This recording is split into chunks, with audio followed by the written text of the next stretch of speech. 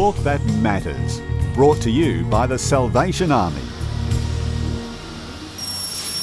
The first time I came in here, I felt a good vibe. You know what I mean?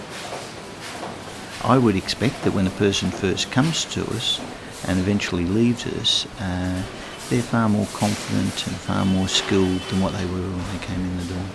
And it's just been my confidence, my family, realise that my confidence is back up the old Harry, you know what I mean?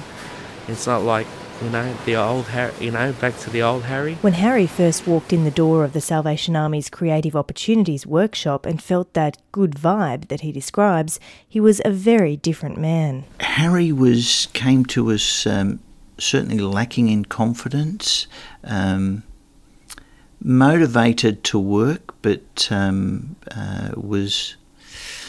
I think his experiences hadn't been good, and therefore had very low self-esteem, shy.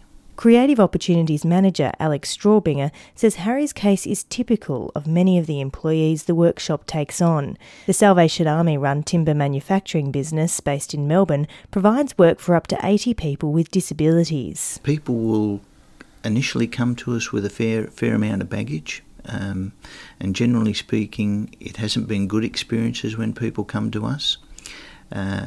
Once they feel secure, once they feel that they're valued, and start to relax some of the defences,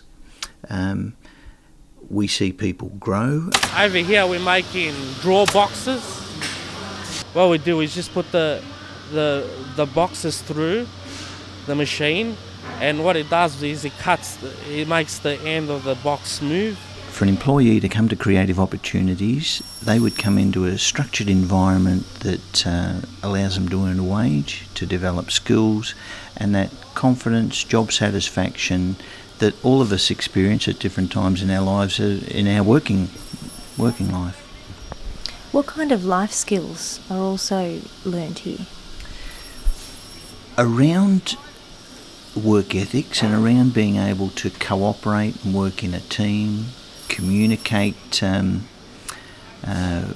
with fellow workers, with supervisors, that awareness of being disciplined and what that means in terms of achieving targets, and so your general life skills and around socialisation, what is appropriate within the workplace, creating workplace friendships.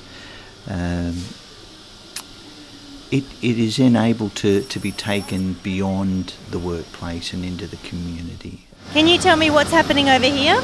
They're cutting wood, all right, for a product that we're making.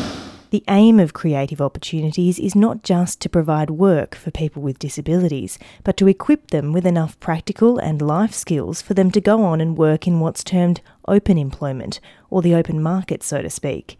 Employee Harry says Creative Opportunities has given him a chance to get back on his feet after several years out of the workforce battling mental health issues. You learn different skills, so when you're ready to go to open employment, it gives you the confidence to do what you're doing, you know what I mean?